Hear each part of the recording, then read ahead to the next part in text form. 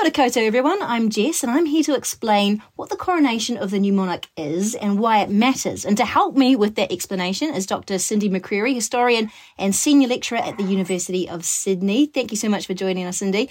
Now, we've had the proclamation ceremonies all over the world, including on the steps of Parliament in Wellington, and then we had God Save the King blasted over Wellington Harbour. We know King Charles is the king, so why would we need a coronation ceremony? That's a really good question, Jess, and thanks for having me on the podcast. I think what we have to remember is that the coronation ceremony is something that the British monarchy in particular insist upon. In other words, there are other monarchies in the world today, including in Europe, and in those other monarchies, it's simply the case that the new monarch swears an oath, but it's a really simple ceremony. It's not accompanied by the kind of pomp and circumstance that we associate with the British monarchy. But the British monarchy is very keen to show itself in the 21st century as being relevant, but also distinguish the new reign from the reign of the previous monarch. So in other words, it's really important for Charles III to distinguish his reign from that of his mother, Queen Elizabeth II. We have to wait quite a while to see that distinction happen, though, don't we? They're talking about spring next year or summer next year before this coronation happens, and that's obviously the UK season, so best part of a year away. Yes, I think we won't have to wait as long for Charles's coronation as we did for Elizabeth. So Elizabeth's coronation took place 16 months after the death of her father, George VI. But there are a couple of reasons why there will be a gap. One is simply practical, that it does take time to prepare a coronation. And as we know, British coronations are quite spectacular. The other reason, of course, is more to respect and acknowledge the commitment and the contribution made by the previous monarch. So it would be seen as unseemly in Britain if Charles III had his coronation too soon after the formal period of mourning for his mother. So I think my best guess is that the coronation will take place in the spring or summer of 2023. So can we talk a bit about that ceremony itself? What actually happens? Why is it so spectacular? What, and how long does it take? Is this kind of a couple of hours, or is it all going to be done in 30 minutes? We don't know the exact plan for the coronation, but we do know that Charles has indicated, because of course he has sadly had a lot of time to prepare for this moment, that he has indicated his wish that the coronation be simpler, less expensive, and more diverse than the coronation of his mother. Just to make clear, the coronation of Elizabeth II was spectacular, even in a whole set of British coronations. There were some 8,000 people who congregated in Westminster Abbey. It was an incredibly lavish affair. And that was deliberate because Britain at that time in 1953 was coming out of the privations of World War II. There was very much a deliberate sense of the need to really launch this new Elizabethan age, as it was termed, in a spirit of progress, of spectacle, and of really to encourage the entire world to see this new reign as a moment of hope. We have resolved, by the favour and blessing of Almighty God, to celebrate the solemnity of our royal coronation upon Tuesday, the 2nd day of June, in the year of grace 1953. The coronation of Her Royal Majesty Queen Elizabeth II. I think with Charles, there's sensitivity to the great sense of economic deprivation in the UK and elsewhere. There's great sensitivity on the part of Charles that he not be seen to be wasting money. And so I think he will have a smaller, more modest style coronation.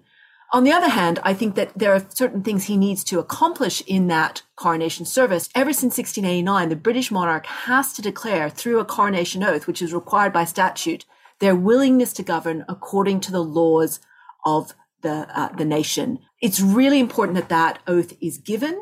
And so that's a kind of essential part of the coronation. But there are other elements of the coronation service that are more spiritual and religious, and that I think we will see included in Charles's coronation service. So you talked about the oath there. Is there anything else that he might say or read that would modernise the coronation in any way compared to what his mum did 70 years ago? You may obtain the crown of an everlasting kingdom by the gift of him whose kingdom endureth forever.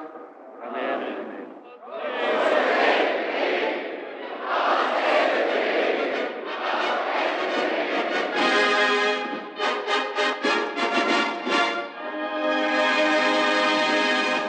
Prince Charles, the Duke of Cornwall, has joined the Queen Mother and Princess Margaret and has taken part in the splendid moment of his mother's crowning.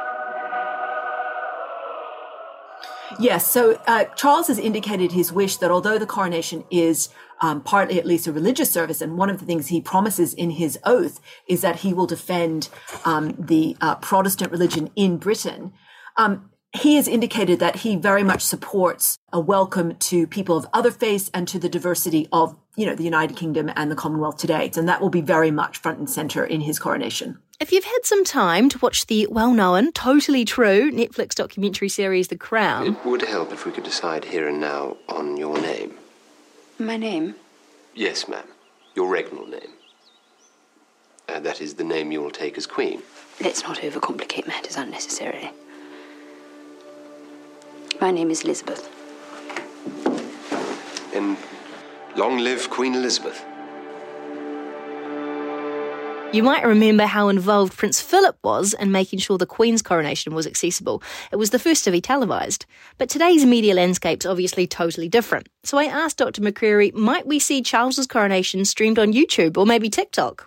Well, it could well be, and I'm sure that different media platforms will be doing all they can to make sure that they can have the ceremony accessible by as many people as possible. I think one way to make it more accessible is to make it shorter. I think that we'll see it's a slimmed down version of the Elizabeth's coronation service. It will be shorter. It will be seen as something that has to appeal and maintain people's attention.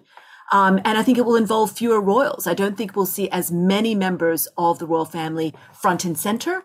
And indeed, we are already hearing that it's very likely that only the immediate members of Charles's family, namely the Prince and Princess of Wales, William and Kate, and their children, George, Charlotte, and Louis, will appear on the balcony with the newly crowned King and Queen at Buckingham Palace after the ceremony. How much is that invite list going to be an exercise in diplomacy? Because we know that almost the funeral is that way. You've got people that are invited and aren't. Donald Trump's not allowed to go. Vladimir Putin wasn't invited. Is it going to be the same thing with the coronation? It's going to be bringing people on board and inviting them, countries and members of the realm who the Crown and the UK is looking to keep on side?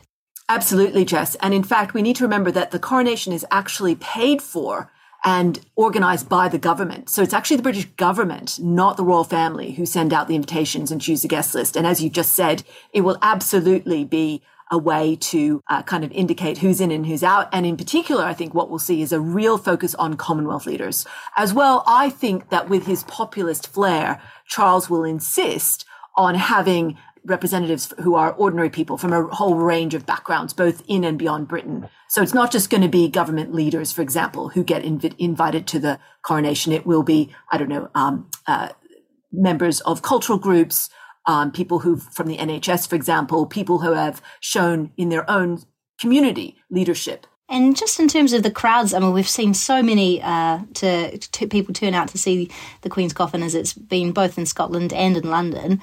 Is there the same crowds expected? Is there any kind of procession that Charles will do upon that coronation to let people see him as a newly coronated king? Absolutely. I think that kind of optic of crowds lining the streets will be absolutely central to the planning. And Charles, like members of the royal family and indeed the government, are very aware, and this may sound a little crass, of the tourist value that the Queen's funeral is already generating. The crowds of people who are flying from overseas to be there at this moment in history. And I overheard an American woman talk about wanting to be there at this historic moment. The same will apply as well to the coronation, without, of course, the sadness associated with the funeral. The coronation is big business in that regard. And I think they will do everything they can to give people sightlines to for example, the procession of the newly crowned King and Queen returning to Buckingham Palace from the Abbey. Interesting stuff. So if I did get you to speculate, Dr. Cindy, you're thinking it'll be less than 16 months till we see this, but we're unlikely to maybe get a date until there's been a little bit more mourning pass. Yes. Now, there has been one date suggested, but I want to emphasize that this is just a date that I've heard mentioned. I'm not suggesting it will be the date. And that's a date that is very close to Elizabeth, and that is namely the same date as her coronation, the 2nd of June.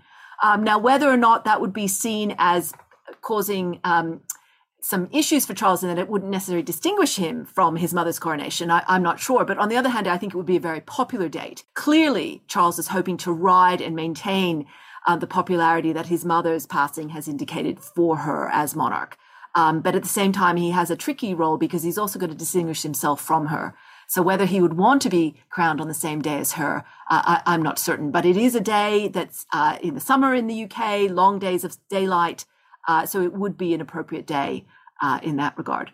For both New Zealand and Australia, we have our Queen's birthday holidays. That'll change to the King's birthday holidays. And from what I've heard from our Prime Minister, that date is actually unlikely to change no matter the coronation date, when I think a lot of people assumed that was based on when the Queen was coronated. But is that not the case? Not at all. And in fact, I really want to make clear, in Australia, we have different state observations of the Queen's birthday. So, for example, in New South Wales, where I'm speaking to you from Sydney, we commemorate the Queen's birthday in June. In Queensland, it's October. In Western Australia, it's September.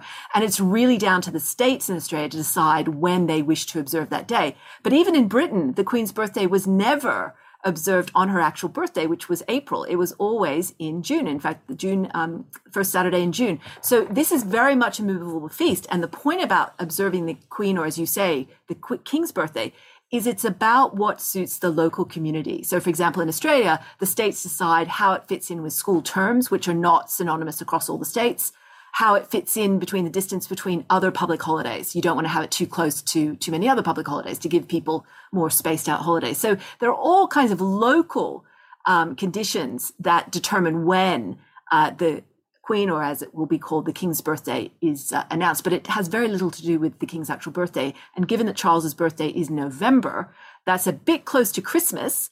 And of course, in Britain itself, that's the wintertime. So it's probably unlikely that anywhere will commemorate the King's birthday on his actual birthday, which is the 14th of November. Wonderful, Cindy. I'm so glad we could bust that myth together. Thank you so much for your time. It's a great pleasure, Jess. Thanks for having me.